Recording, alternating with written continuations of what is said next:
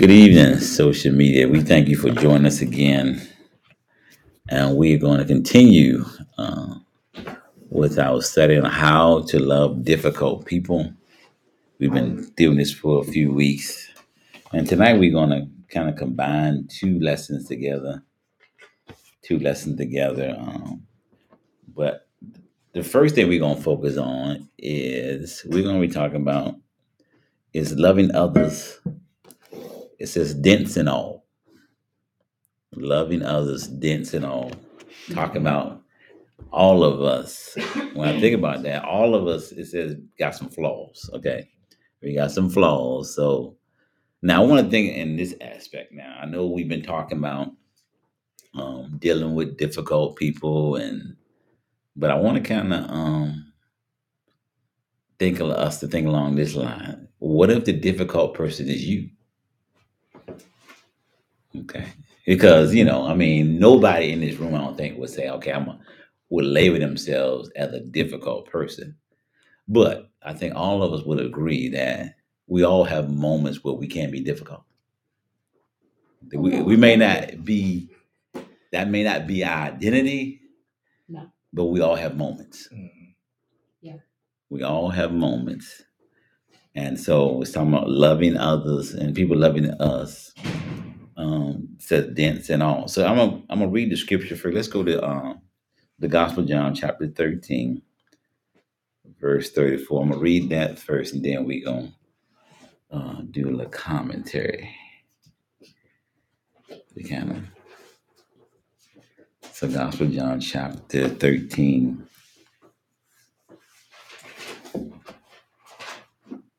verse 34. We're just going to highlight 34 and 35. I like the New Living Translation, so I'm going to read it from there.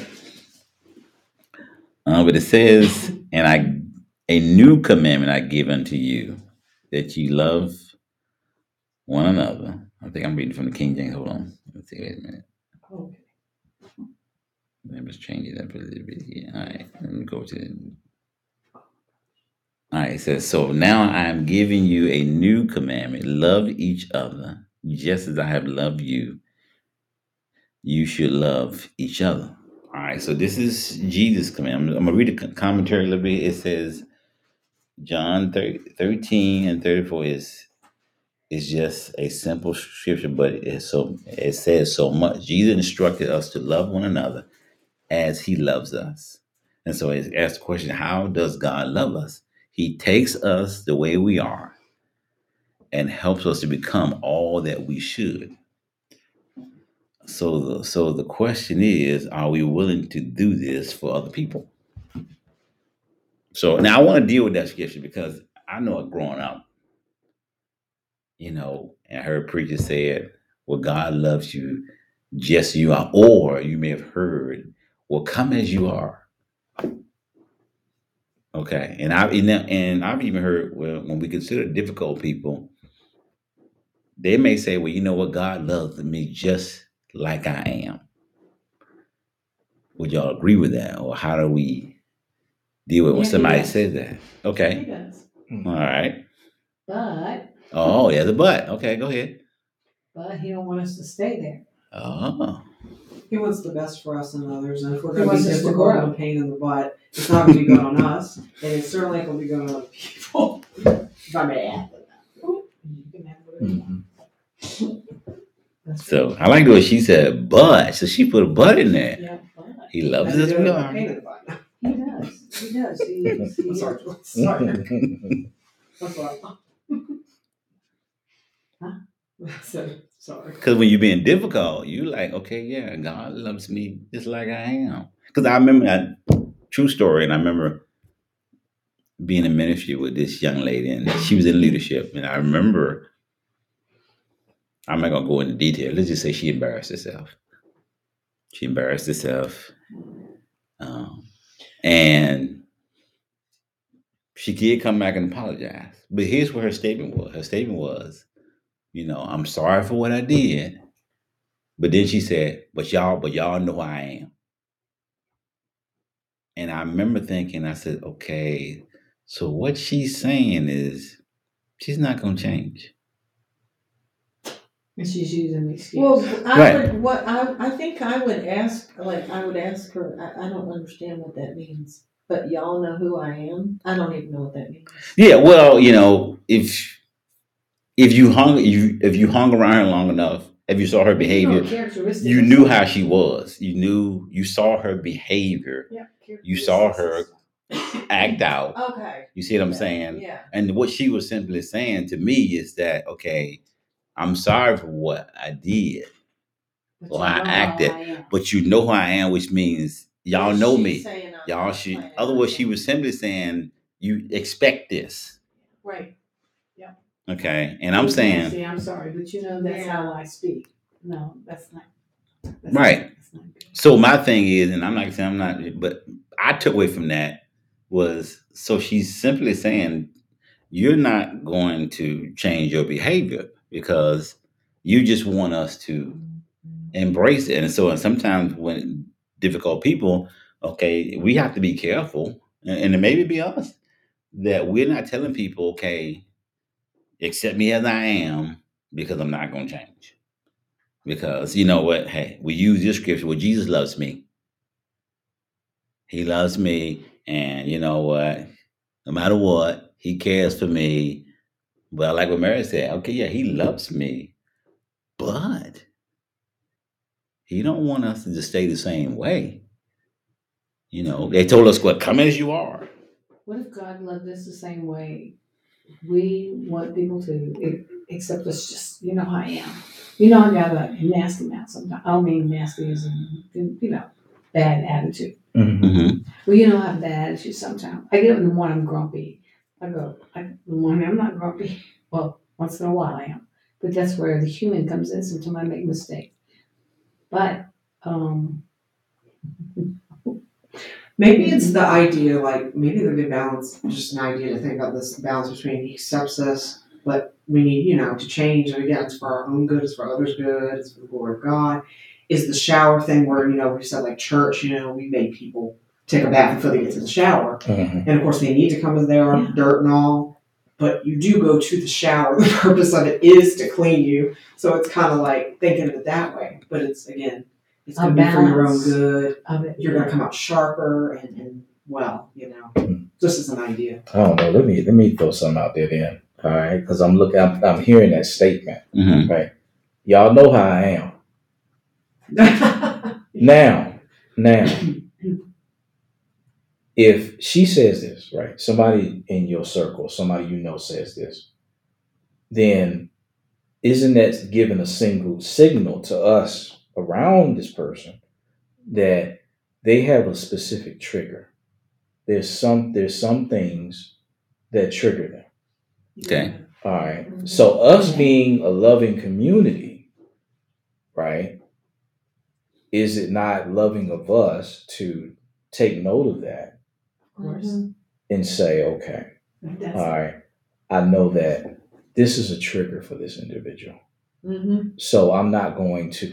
I'm going to ask for the Holy Spirit to guide me into how to avoid triggering this person. Right.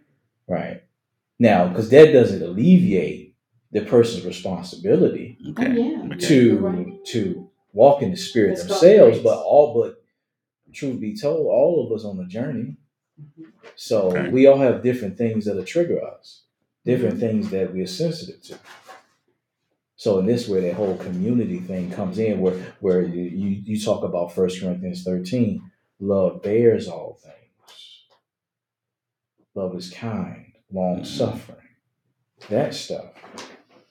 So if a community of people is providing that for an individual, that person who has that specific trigger, they're in an environment where the Holy Spirit now can work on that. Mm-hmm. Right.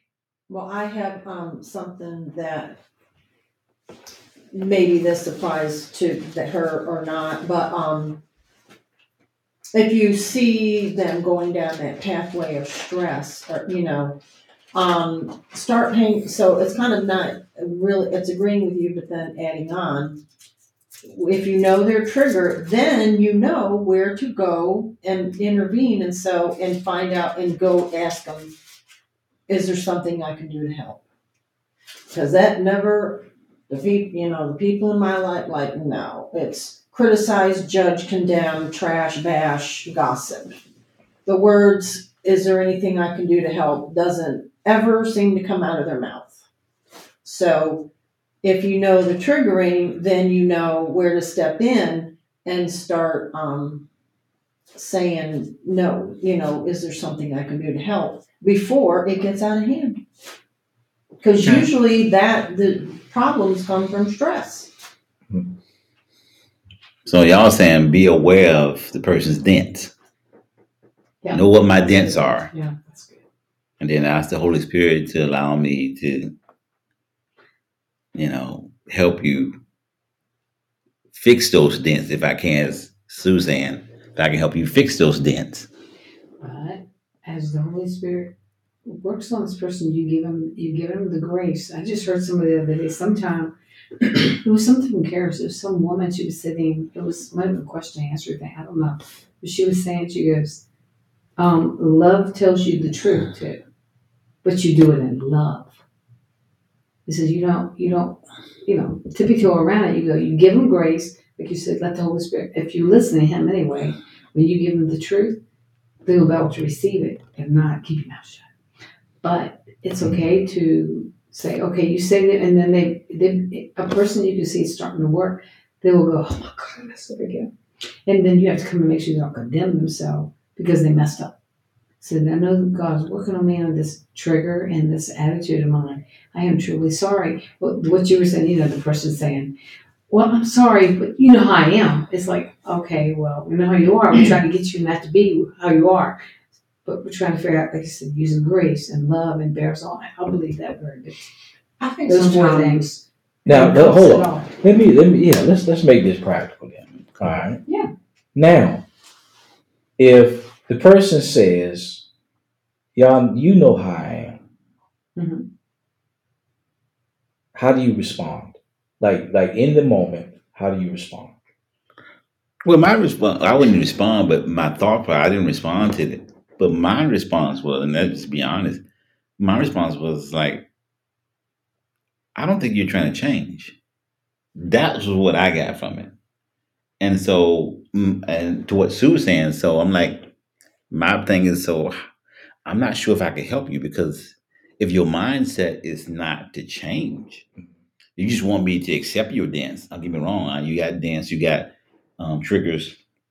But if you're not willing to do something for those triggers, then I don't know if I can help you. As Sue said, I don't know what if I can do to help you because you're saying you want to stay this way and you just want me to tolerate it. But that's where asking that person questions and start trying to learn why are they the way they are, so that you can then make a decision after that what you're going to do. But that's also what people don't do. They don't take the time to find out what's wrong. Why are you the way you are, and so how can you can't make a decision because you just don't know that person.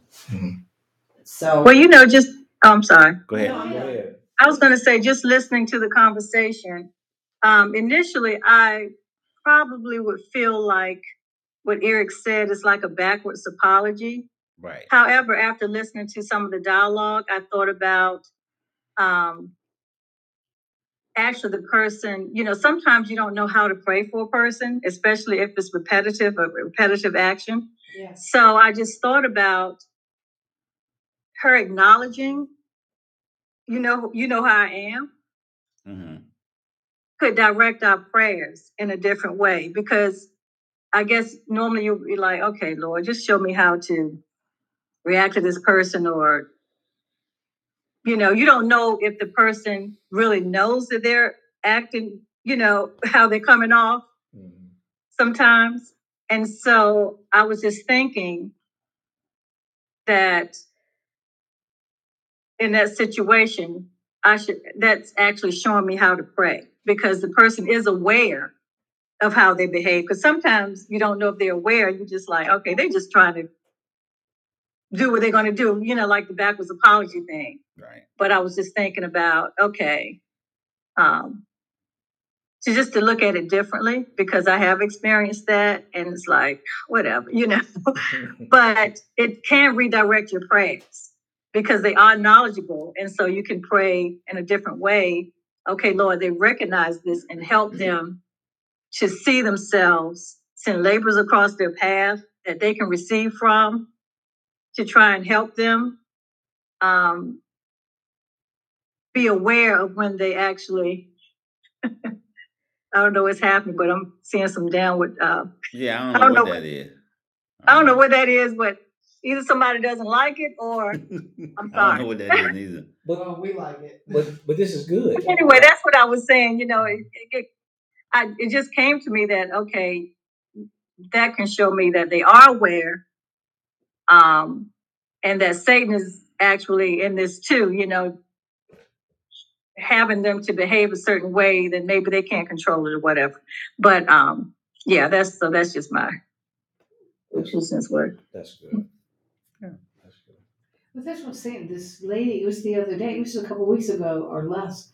That's where I saw this lady. It was a Karis moment or something. And she was sitting there. She goes, sometimes when you have difficult things going on, she goes, the only way to do it, sometimes you have to lovingly confront the person. But she made sure you don't just go and do it yourself. Because then you're doing what she would say. You're going, why do you keep acting that way? Don't you know what you act like? She didn't say that. She was just, God calls us to tell the truth. But when it's time, it's in love.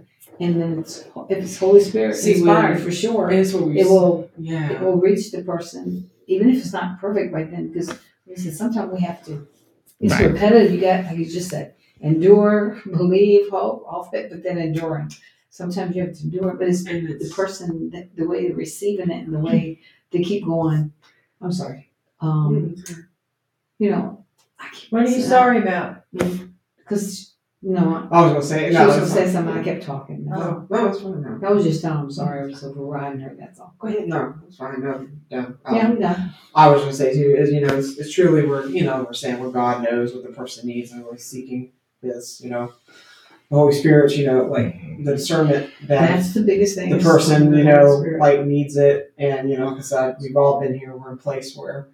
And I know I've personally been where I've mentioned my passion. It was things I went through, and everybody thought I was the perfect godly girl, and I knew she knows better, and I didn't need to hear. I just needed to see. I needed to have God's love, and I had a couple of people, like I said, even really close to me, go like,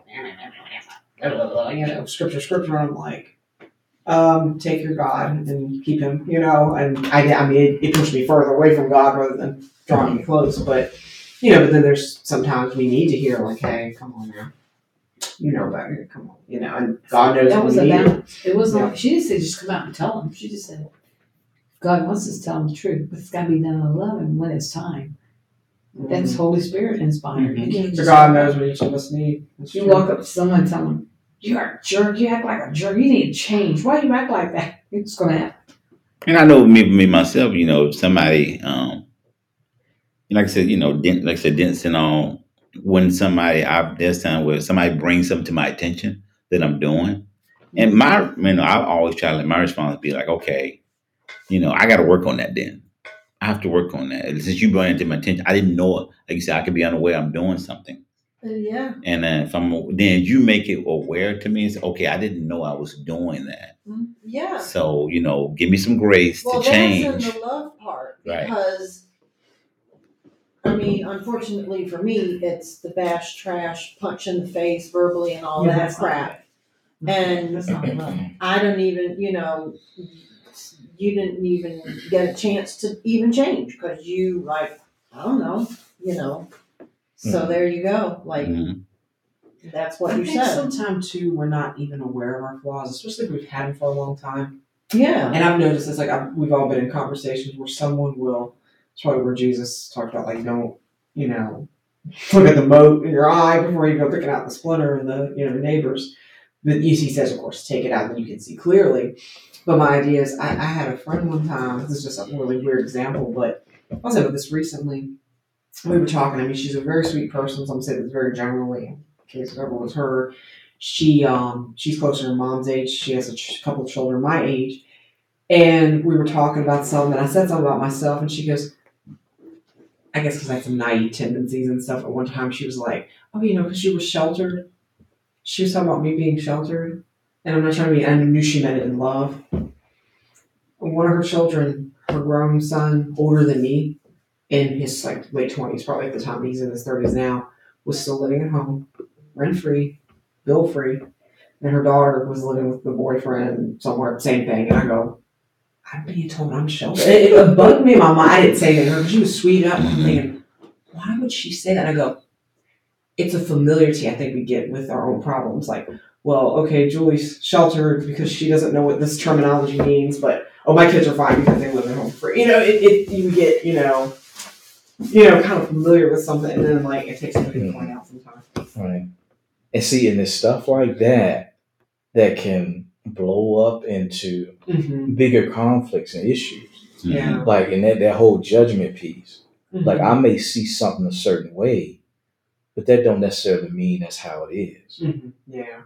And if you refer back to what Jesus was talking about with the splinter and the mold, we need to spend more time on the mold, right? They're worried about the splinter and the other person's eye, because you get into these things where you correct someone and you're doing it in a natural way, just being identifying something, but not conferring with the Holy Spirit on how to say it and what the timing is, and am I the right person to even be addressing this with this person? Exactly, that's true. Right. So totally and that can be something that triggers this other person, and then guess what? They looking at you. I'm like, well, you calling me out for this, but you got X, Y, Z, and ABC going. Right. Yeah. And then it just turns into this Back and tit for forth. tat, back and forth. Yeah. Has anybody had those conversations where somebody was really mean and nasty you, whatever, and then you say something to them, and then they just go, "Well, yeah, but you did this." Yeah. Yeah, but you did this. Yeah. I'm like, yeah, but we're not talking about me right now. That's what I would probably say now. Well, we're not talking about me right now, are we? Because where's the accountability for that? Well, yeah, but you do this. You're never getting anywhere there. Oh my God. Well, yeah, I've been on both sides of that. Absolutely. I've been on both sides of that. Yes, so have I. Yeah. It's not right on at all, but it's not when you do it, never doing it, but when that person always does that, you're not going to get anywhere with them ever. Right. I'm just going to read a little bit of Andrew's commentary on this scripture, and he says that, as John mentioned in 1 John 2:7-8, that this isn't really a new commandment. And then again, it is. He said the New Testament law of love controls people's actions from the inside, while the Old Testament law controls people's actions from the outside. He said there's a big difference. The Jesus statement, "as I have loved you," is pregnant with meaning. Jesus loves as no man has ever been loved before, and we are to do as he did. We are incapable of this on our own. We can't give away what we don't have. We have to receive this love from God before we can let him flow this love through us to others. So you got to first, I love what he's saying, because you got to first, I guess the ways to walk this out is first, we got to get a revelation how much we've been loved first.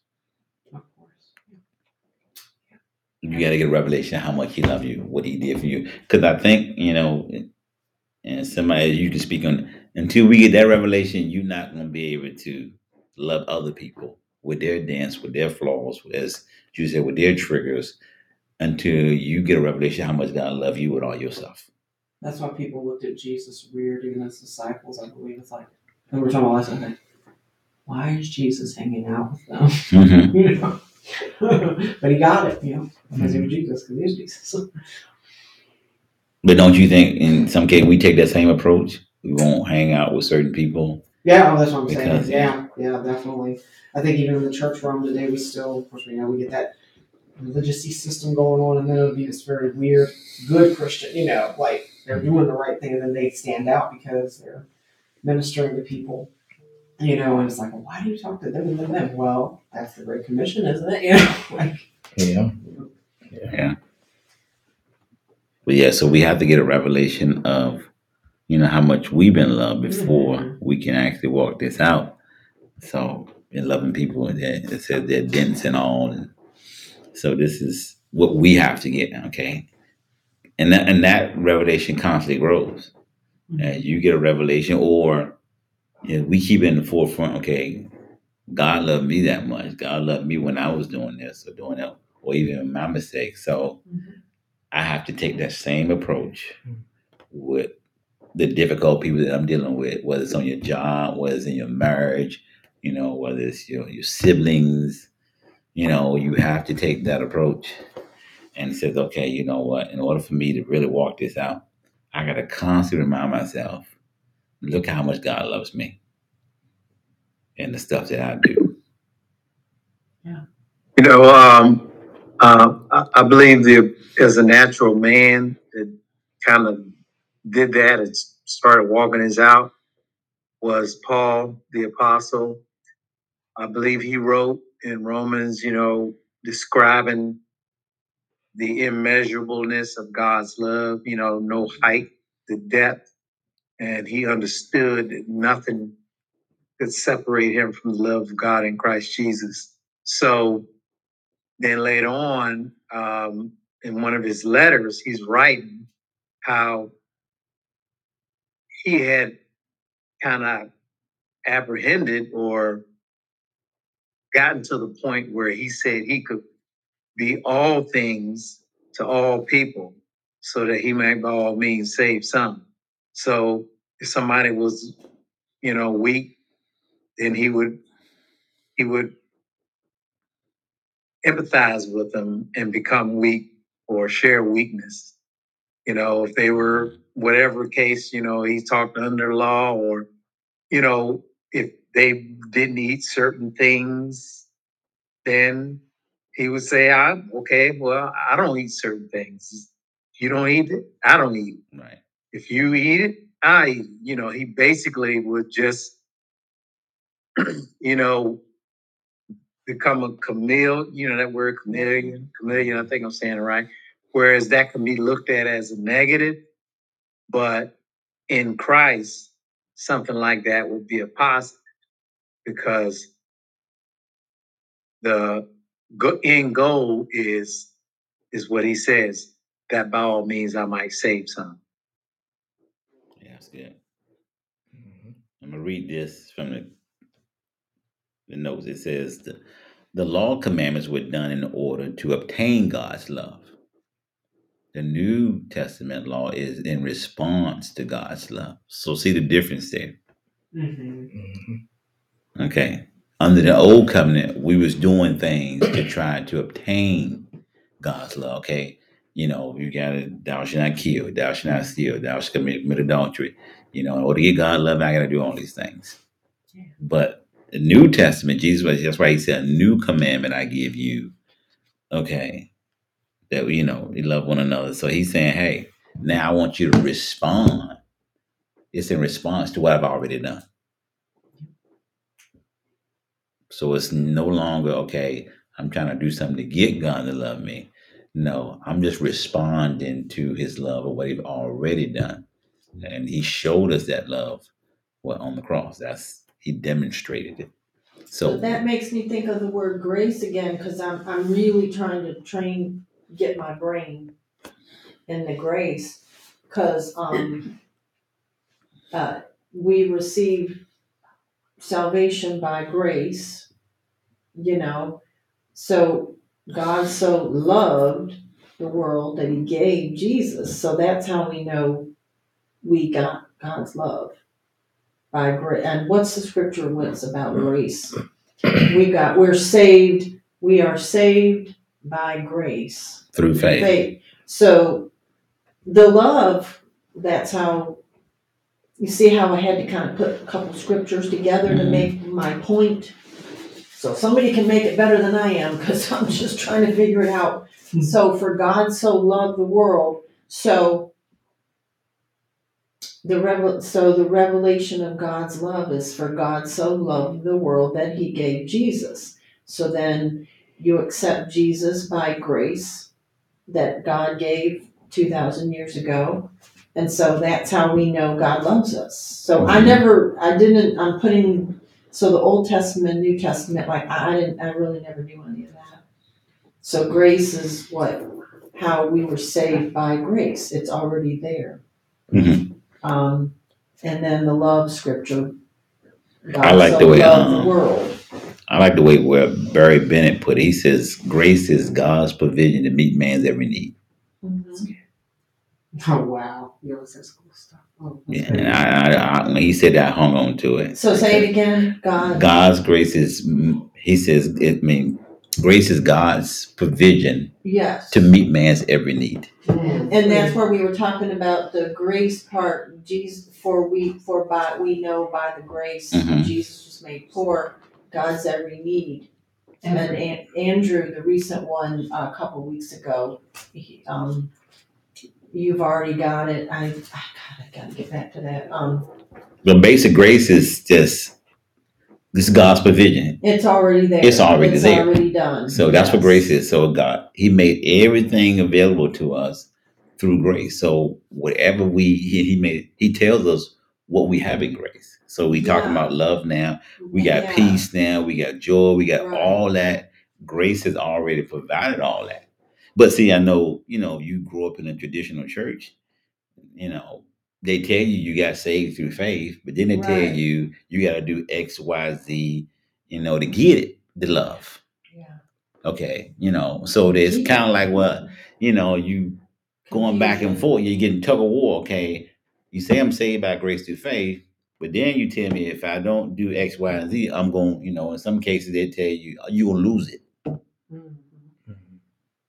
Okay. Jesus did it all, but you still got to do enough to stay safe. Or you got to do enough to stay loved. Because if you don't you don't do enough to stay loved, X, Y, and Z, then he gonna, he gonna turn the love faucet off. Yeah. Right. And so you're no longer gonna get his love because you're not doing X, Y, and Z. You're not doing this. You're not doing that. And that gets to the point that Andrew was making in that commentary about how we are in a position now where we can love from the inside out. And Sue has been using the word grace, right? And so one of the definitions of grace is unmerited favor, right? Now when we talk about interaction with people and dents, right? Now I see Mary on the street. If she says something to me and I cuss her out, real good. Now, do I deserve for her to respond in a respectful, calm, loving way to me? No, I don't. But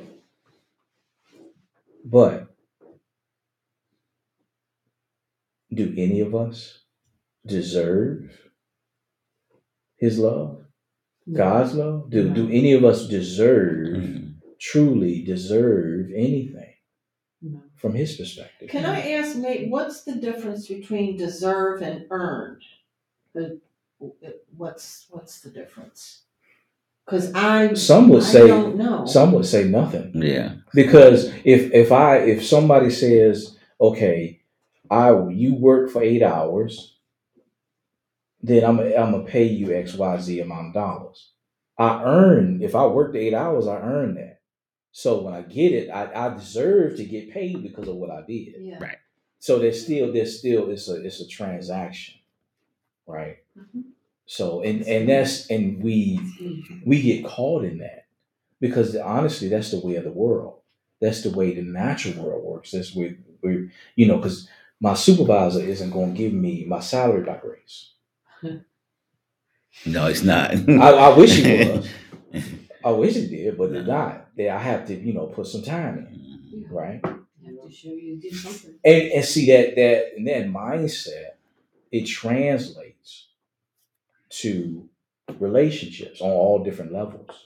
And us getting away from that perspective it's a lifetime journey, to be honest, if we think about it. Mhm.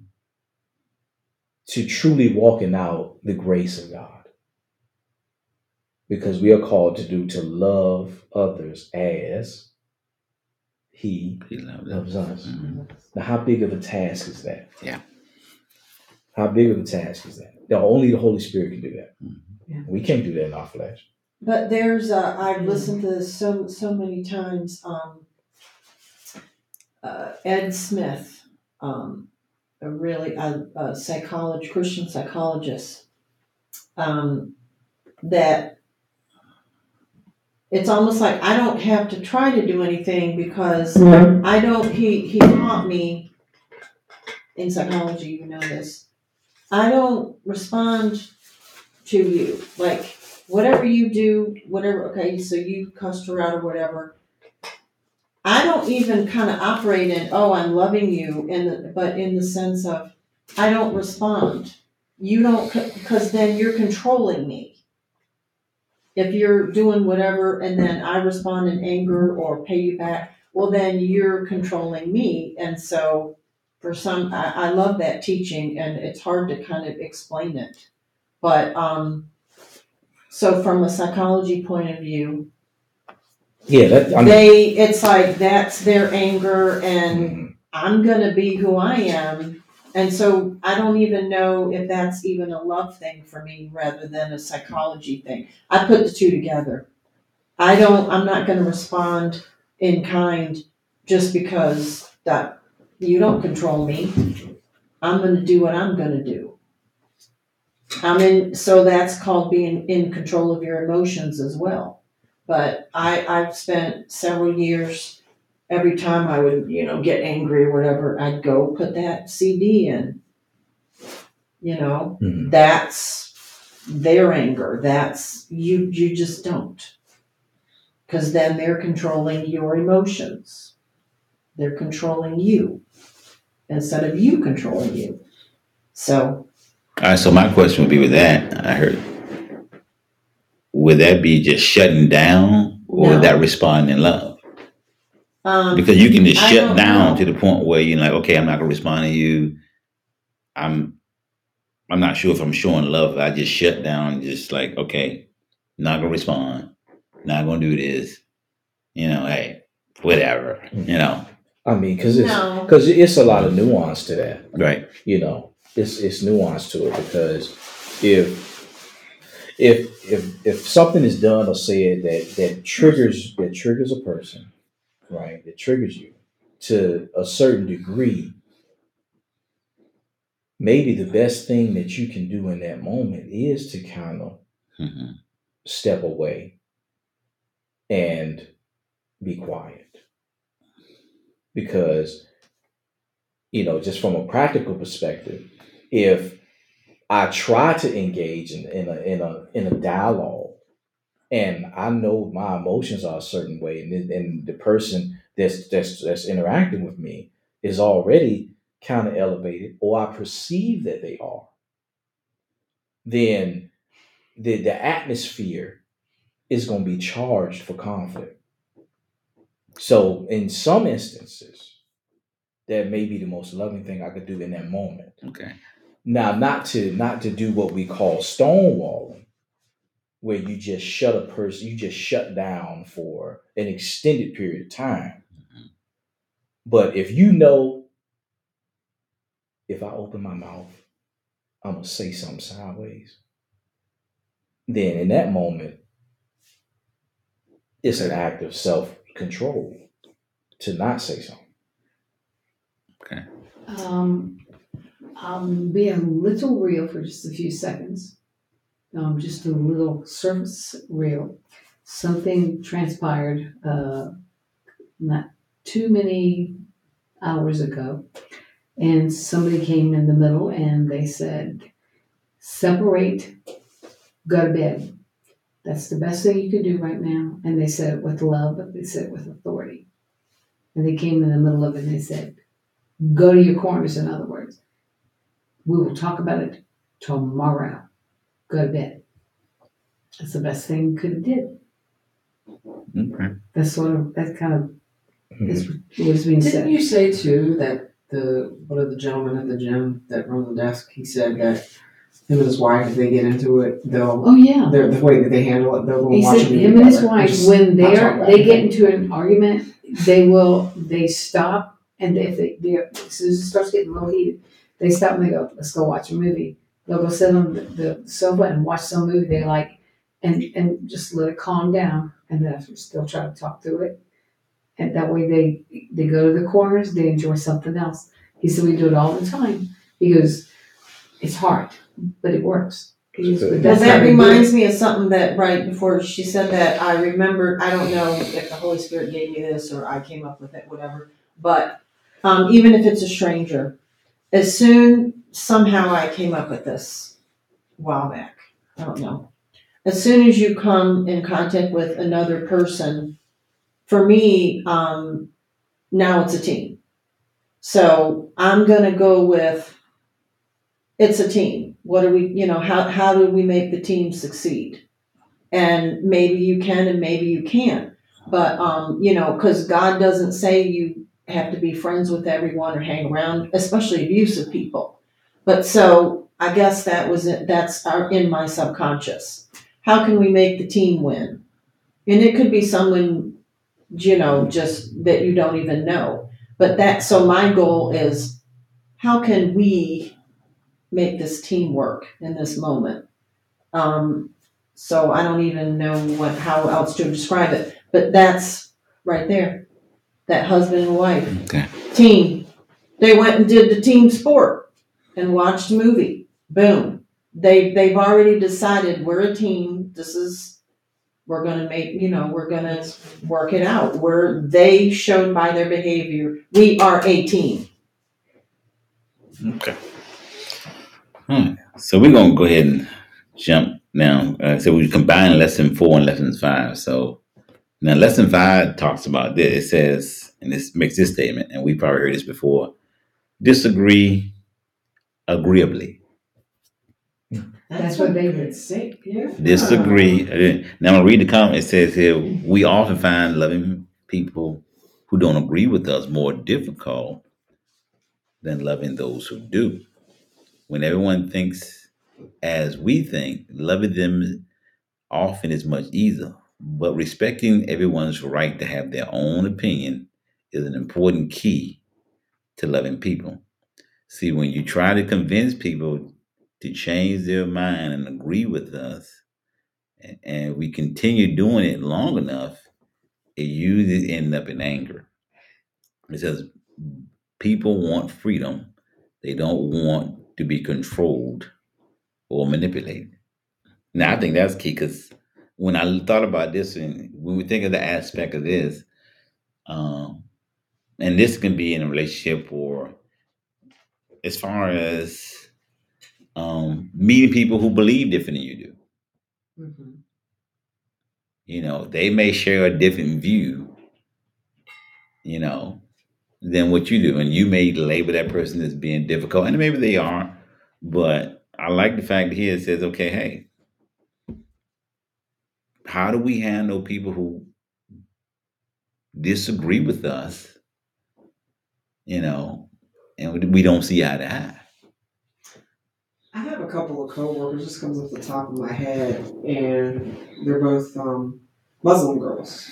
And I get along really well with both of them. And first time I really ever figured it out, they don't dress the way normally they do. They dress like American, but I guess they celebrate the holidays. I didn't know that. Mhm. And I had asked about, like, how was Easter or something one time, and she smiled. She goes, I don't actually celebrate Easter. And she talked about it. I said, oh, I'm sorry. So then, like, when one of their holidays came, I'm like, how did it go? You know, they were celebrating whatever. And I don't celebrate that, but I know being rude to them and saying, oh my gosh, you know, it's all like a Christian faith. You know, it's like, that's not going to win any points for God. So I just try to be respectful, you know. Right. You know.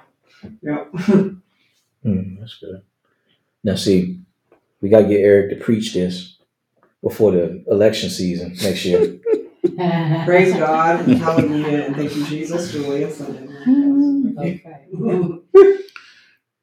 Yeah, because that whole thing about agreeing disagreeably. That's like it's a big deal because you know you can have a conviction about something, you know, but my conviction doesn't give me license to belittle you as a person, belittle your intelligence.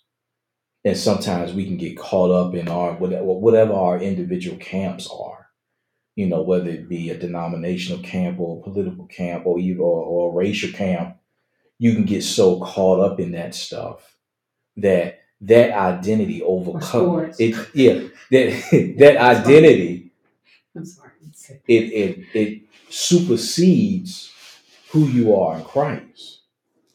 So these little kingdoms get exalted over the kingdom. And of course the enemy uses that, and he uses that to an advantage in order to do what? To seek, to steal, kill, and destroy, to separate. Yeah. Conflict, division. Right. Because I mean, I hear people say, you know, I mean, when it comes to relationship, marriage, or whatever, you know, well, you know, I'm looking for my soulmate. Okay, now you have to define soulmate for me, because if you're looking for somebody to, as they say here, just agree with everything you done, that's your soulmate. Yeah. I mean, no, because you know, and it's true. You know, we hear. I know y'all may have heard that. You've heard this slogan, "Opposite attracts." Oh, then that would be what. Right. So that means there will be areas of disagreement where y'all don't see eye to eye. But you know, when people say, you know what, I'm looking for my, or you know, I want to marry my soulmate. Well, and they make it sound like it's only one person on the earth that God ever intended for you to be with, and that's just not correct. Because here's the thing about that, and I think about, if I married the wrong person, that throw everything out of whack. Just one person. Okay, and so if you're looking for somebody, and like I like what it says it's so much easier than Judas and dealt with it. We want to surround ourselves with people who just like us. Okay, I don't want nobody to challenge me on my thinking, you know, the way I believe. I just want friends. I want yes men or yes women. But the same couple that we were talking about, they both like he helps run the gym. He works there. Mm-hmm. Him and his wife love to bike. They do biking a lot. He runs too, and he loves it. But he said his wife, that's one conflict they have to deal with. They both love it. But she recently, it was like 4 or 5 months ago, he was telling the story. He goes, some man that was just kind of an acquaintance that came up to her and said, hey, you know, I'm going biking and stuff like that. And she goes, oh yeah, you like to bike? He goes, yeah, I think I was going to. He was explaining something he wanted to bike. She's going like, I would love to go with you. And he's going like, when he found, he goes, what are you doing? He goes, she said, well, he wants to go biking. He said, you don't know him that well to be going out biking with him. And then you say her intentions were like, yeah, pure. She just was like biking, you know. All she could say was biking. Mm-hmm. You know? And he said she did not even think of it the way he was. Mm-hmm. He's like, no. And she got mad at him because she wanted to go so bad. She goes, why don't you see what's wrong? He goes, you don't know him that well. You're going to go off and bike with someone you don't know? And she goes, well, I still want to bike. She just could think nothing but biking. And he had a hard time, so they were in a conflict over that. He goes, but he won out because he made her understand this is not safe. And he might be the nicest man on this earth, but you don't know him. All she can say is bike. He said, and Dennis was telling me, he goes, I am not kidding. that woman will bite with anybody. He has to tell her no, because she's not looking at it the same way. I go, And perceptions So it causes a too, conflict with them. like the political people I mentioned, Julius. I was thinking of that. I said it took me just, I guess, sometimes experiences in life, like to like think about things differently. And I mean, I'm a big, everybody knows me. I am like as pro life as you possibly can get. I don't even know how much more pro life, about babies are a life from the time they're conceived. I'm absolutely for that. That's me. But I would think sometimes I remember he's like, oh, someone believes in abortion on Facebook. My friend, I get really mad, and I mean, of course, it is bad, and I do not agree with that, and I think it's completely absolutely wrong. But it took me to be really good friends with somebody who agrees with it very, I should say, heavy duty, and women's rights, as I say it that way. And I remember talking to God one time about it, and I'm like, God, I know this person. I know they would never murder anybody. They would never, I just, it really bothered me. And I asked God about it, like, just, like playing out just pure. And I believe, God has shown me it's like people who think that way, they think they're God. They think they call the shots. The same people, because it would bug me, like, how can you have a freaking baby shower for somebody to go, it's a baby, it's a baby, it's a baby. But then somebody, oh, well, you know what? I just can't afford a baby right now. I'm just having an abortion. Oh, it's a fetus. And I'm like, that's what it is. I mean, like, it didn't justify the bad thing, but it made me realize, okay, I can relate with this person. I can have a relationship a little better because I know they don't really know what it is. Even if they deep down, it's just the thing to have compassion on somebody. We said, I don't know the next part of the lesson now, but the dents, it's like the dent isn't good, but you kind of understand where the dent came from, and then you can ask God, like, how do I help my friend or the people I'm around, And anyways, it's just an idea about, agreeing to disagree to be able to reach somebody, in a better way. But I love what it says. It said people want freedom. We don't want to control or manipulate. So sometimes we have to ask ourselves, if somebody doesn't agree, are we trying to control them? Are we trying to manipulate them? Because we got to be careful not to say, try to make them think like we think because we're trying to control them. And so, and in that case, you can become that now you're becoming difficult because they don't see it your way. And so you're like, then as they said, we get in arguments and, now it's like, okay, now I don't even want to be in a relationship with you because you don't think like I do. So, and so I surround myself with people who think like me, talk like me, have the same ideas. And so, and I think that could be, we're cutting ourselves short because it's possible we could be seeing it wrong.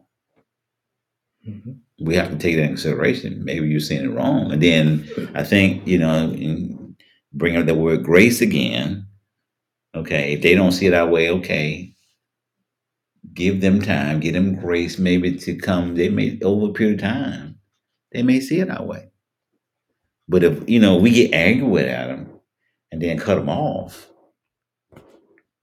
then how are we going to, win that person over if we just say, okay, you know what, since you don't see it my way, I want nothing to do with you, so we have to be, like I say, we have to be able to disagree. Agreement says, okay, well, we don't see it that way. You don't see it my way. Okay, and it may never come to pass, but you still can be in relationship with somebody, be friends with somebody, or be in a marriage with somebody, that disagree with you on different things. Because a lot of times, and what happens is, especially in some cases, marriage, okay, hey, you disagree, and then you dissolve the marriage, and then, okay, you think that what they say, what the grass was green on the other side, and then you find out it was green light shining on brown grass. So it's like, oh, wait a minute. I thought I had something good. So we got to be very careful. Yeah, that's a really good point, and that kind of goes very well with what Julie was saying. Even something as as serious or as important as abortion, you can still be friends, right? With someone who agrees with abortion, or even be married to somebody who agrees with abortion, because you could both still be believers. Right. You know that parable about the sower sowing the word. I mean, every word sown or every scripture read requires and I think we had talked about this before, it requires a revelation of that word. Something as simple as um, Jesus, for God so loved the world, he gave his only begotten son. Whoever believe in him should not perish, have everlasting life. Well, I can read that, but not be born again. But then I could read it and be like, wow, get a revelation on it, and then be born again. Right. So that's just one scripture. Mm-hmm. So then it goes on from there, as far as getting your belief system together, as far as what you agree with and don't agree with, what this is right and this is wrong. I mean, you have to really get it and get an understanding and allow God, even though the sower, that's our job and we can do that. Sow the word, but it ain't our job to convince, or it ain't our job to condemn and say, I gave you the word and that's what the word said, and it ain't like that. No, you're right. You gotta get a revelation on whatever that word is, whether it's Jesus is the Son of God, or whether it's, the life begins while it's in the womb, same, Yeah. I like this class. I really enjoy it. It gets to some deep stuff Yes. in the word. All right, let's look at this. Let's go to Ephesians chapter 4, verse 31 and 32. Just want to put this scripture in here.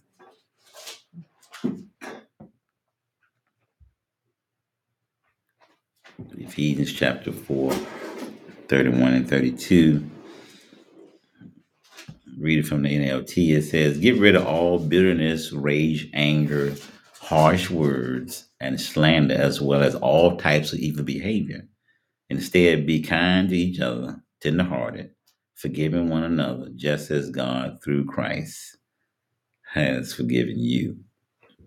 So we're talking about in the beginning, like I said, get rid of all that stuff. So, bitterness, because people don't agree with us, the anger, slander. And I see in slander, that's what I see a lot on these social medias now. You see believers slandering other believers because what we're talking about, I don't agree with you. So I'm gonna get on social media and get me a following to get everybody to agree with me how I don't agree with you. Now, don't get me wrong, there's a way to do it. There's a way to, say, okay, you know what, hey, this is what this person said. I disagree with it. Here's why. And, scripture. And that's okay. You know what I'm saying? But you see on social media, I know I see on social media a lot where it just bashing people, calling people false prophets. Just calling them all kinds of names and just really talking. Yeah. Like you said, we're talking about the difference between the saying I disagree versus condemnation. Mm-hmm. And I think they get into a place of condemnation. And that's not what God called us to do. I think, I think about the church my mom and I used to attend, and again, it started out really well. This was like 20 years ago, but then 12 years ago, about when we left, it got to where we mentioned it was like the vision, our passion, say quote unquote vision in a type of way, started to go towards some other things that was not, biblical. And, mom and I, we could have went, stirred stuff, whatever. We finally realized it was okay for us to leave the way we did, whatnot. But I thought that's the thing about that example. Sometimes you don't even need to have a group of people to disagree. I mean, you know what I'm saying? Like we're saying, there's a way to go about it in a platform if you do need to for that education for people. But everybody, it wasn't just us that noticed it, because you'd see somebody in the grocery store 6 months later or 2 years later, and oh hey, do you still go there? No, oh no, me neither. Oh, and you would realize it was the same reasons as they had somebody hurting in their family, or they noticed it themselves that things were not doing right. Even It wasn't trash. It was yeah, it just wasn't trash. It was just it was not real. on You could social media tell telling everybody. when it was real. Why would you Even go there? a couple that did go there, they left, and I mean, they were the elite. Like this gentleman didn't even have to ask the pastor. That's how close they were. He would just stand up. He would say things at the end when we had prayer, everything. He left one day. One day we noticed they were gone, and we're like, okay. And we were really close with the pastor's wife. It's a long story, and she's like, I'm like, what happened? We finally had to ask him. And she's like, he said he wanted to go somewhere he could be trained for ministry. And at first we're thinking, like, oh, I kind of offended at him, but then later we realized more and more he ended up starting his own church. And what I understand, it's a churchy church. They reach out to people, they do stuff, and I think, it's one of those things. It was the truth will surface, Mhm. and it did, Yeah, we didn't go on there and say, don't go there. Right. We didn't. We just talked among ourselves. just for kind of like, realized. we didn't understand what's going on. What happened is just kept, because it was so good and just going that way. And it's okay, like I said, if you have something you said, and somebody may, ask you, like I know I've left ministries and met people, and they may ask me why I leave. Okay, this is why I left. I disagree with this. But not to bash down the whole ministry or the whole pastor because, the whole leadership team because you disagree with something. It's just like, okay, I didn't see it that way. So therefore and I think that's the best way to do it. But I want to read this, because I think this is important. It says, peace is more valuable than being right. It says, to me, having peace is worth withholding my opinion and not needing to have the last word in a disagreement. It is worth saying, I may be wrong, or I am wrong. And it's worth saying, I'm sorry, or please forgive me. So I love what it said. So which is more valuable, having peace or being right? Peace. Yeah, because we think and think it is okay, and I think I'm guilty of it. There's seasons like, well, I want to be right, because you know what, and when you're trying to be right all the time, then now I'm not looking to trying to agree to disagree. Mm-hmm. I'm just looking to be right. And the thing about that is, it's like something you can get to a place where, and a lot of us, I think we've been there, I've been there, where you think in order to be righteous, you got to be right. Okay, yeah, that's good. I like that. That's good. Because being righteous is being right. And that's not grace. That's not grace. Mm-hmm. But again, it ties back into the whole idea of being in a position where we're loving God. We're loving people with the love that God has for us. Mm-hmm.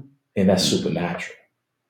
Yeah. So you can't do that in and of your own strength.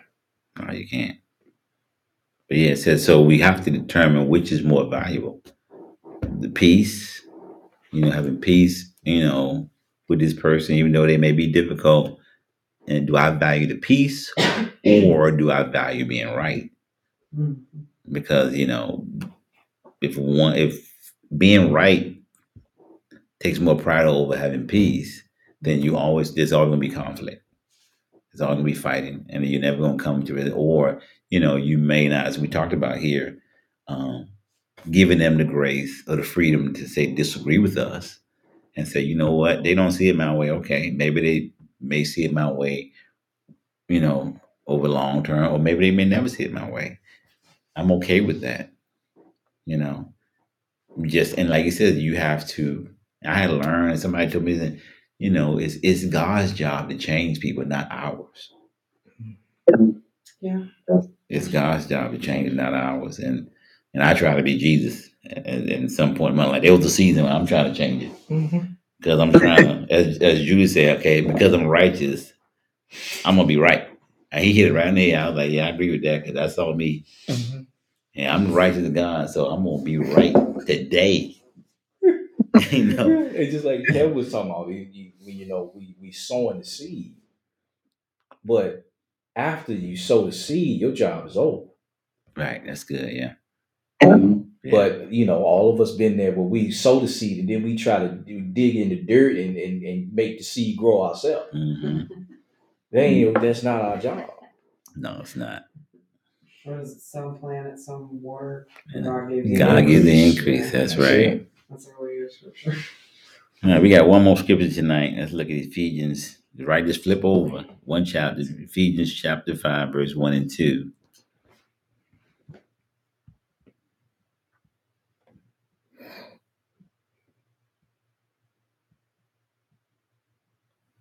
Okay, Ephesians chapter 5, 1 and 2 says, imitate God, therefore, in everything you do, because you are his dear children.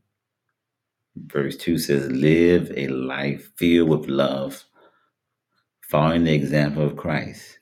He loved us and offered himself as a sacrifice for us, a pleasing aroma to God. So we imitating Jesus. When it comes to loving difficult people, okay, we got to look at the scripture and say, okay, how did Jesus do it? So I'm going to imitate him. And it tells us how he did it. It says, because he says, be as his children, we his children. We imitate everything he do. But I like the way it says, hey, he loved us and offered himself as a sacrifice. So when I read that, I said, okay, so we have to conclude, we have to get in our mind, loving difficult people is a what? Sacrifice. Mm-hmm. It's a sacrifice. And I think what Romans 12 said, we present your body a living sacrifice. We're living sacrifices. But I heard somebody say years ago, it says, the thing about a living sacrifice, it can crawl off the altar. Mm-hmm. Oh, yeah. Because it's living. It ain't dead.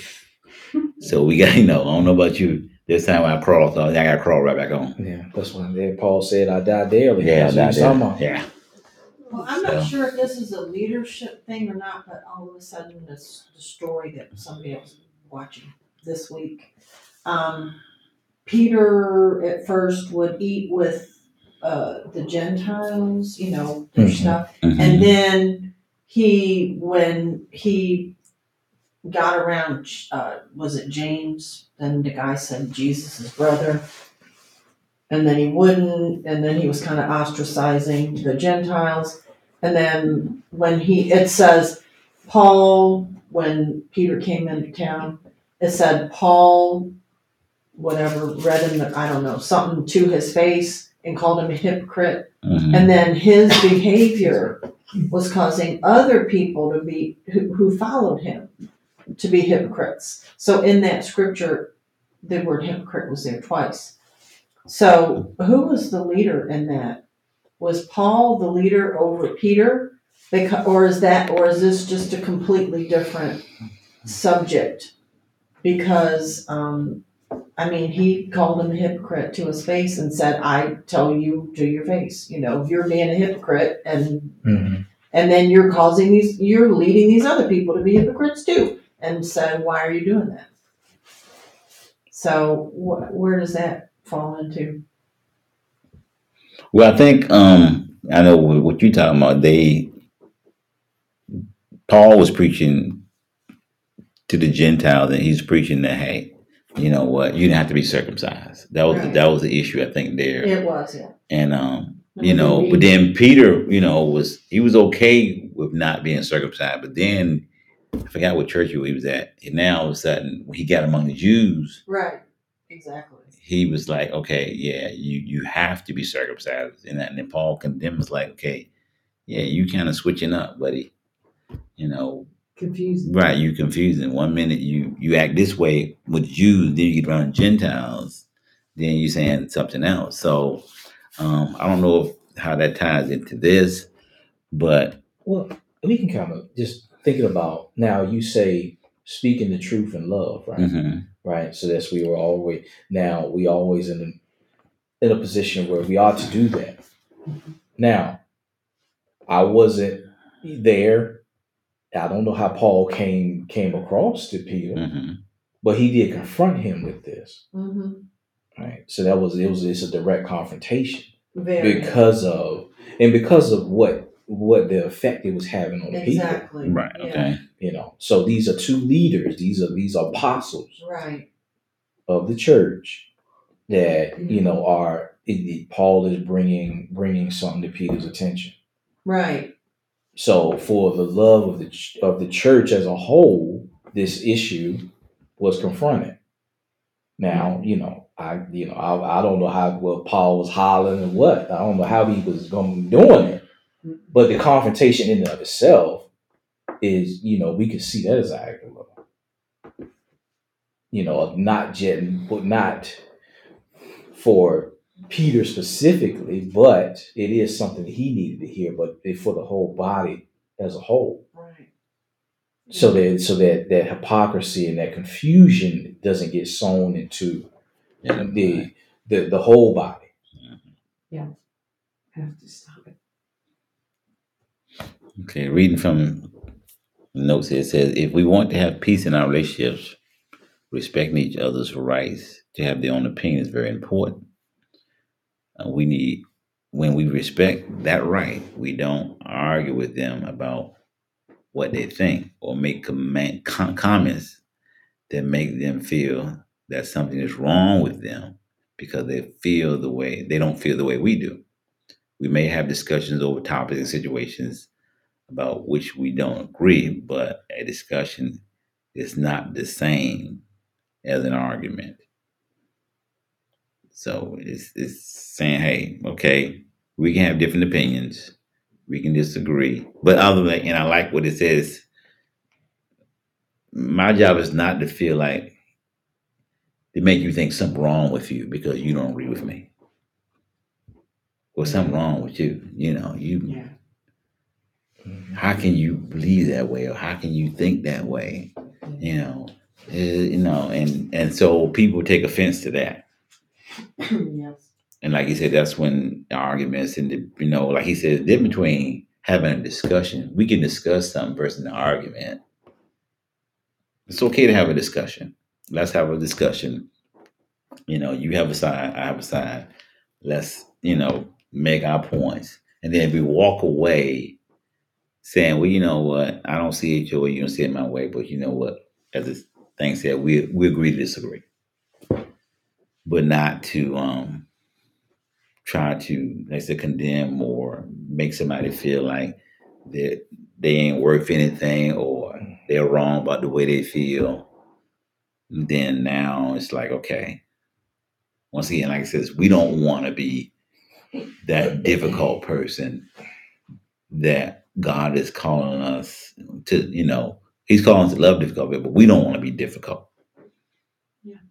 To the point that God can't use us, to minister in somebody's life.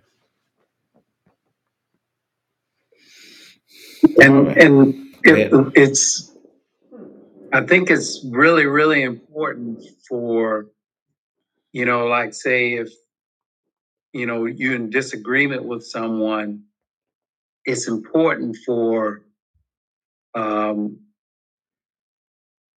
to reveal the direction and the truth. And then they make a decision.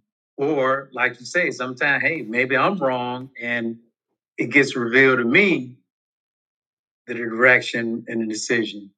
But it's important for God to do it and not, as you're saying, for another person to do it, because if another person does it or basically makes you feel bad or feel wrong, so now I'm going to do it, then that kind of falls under in 1 Corinthians when it says, if it ain't done in love, I mean, you give your life for whoever or whatever cause or group or people, or I think the scripture says, give your body to be burned.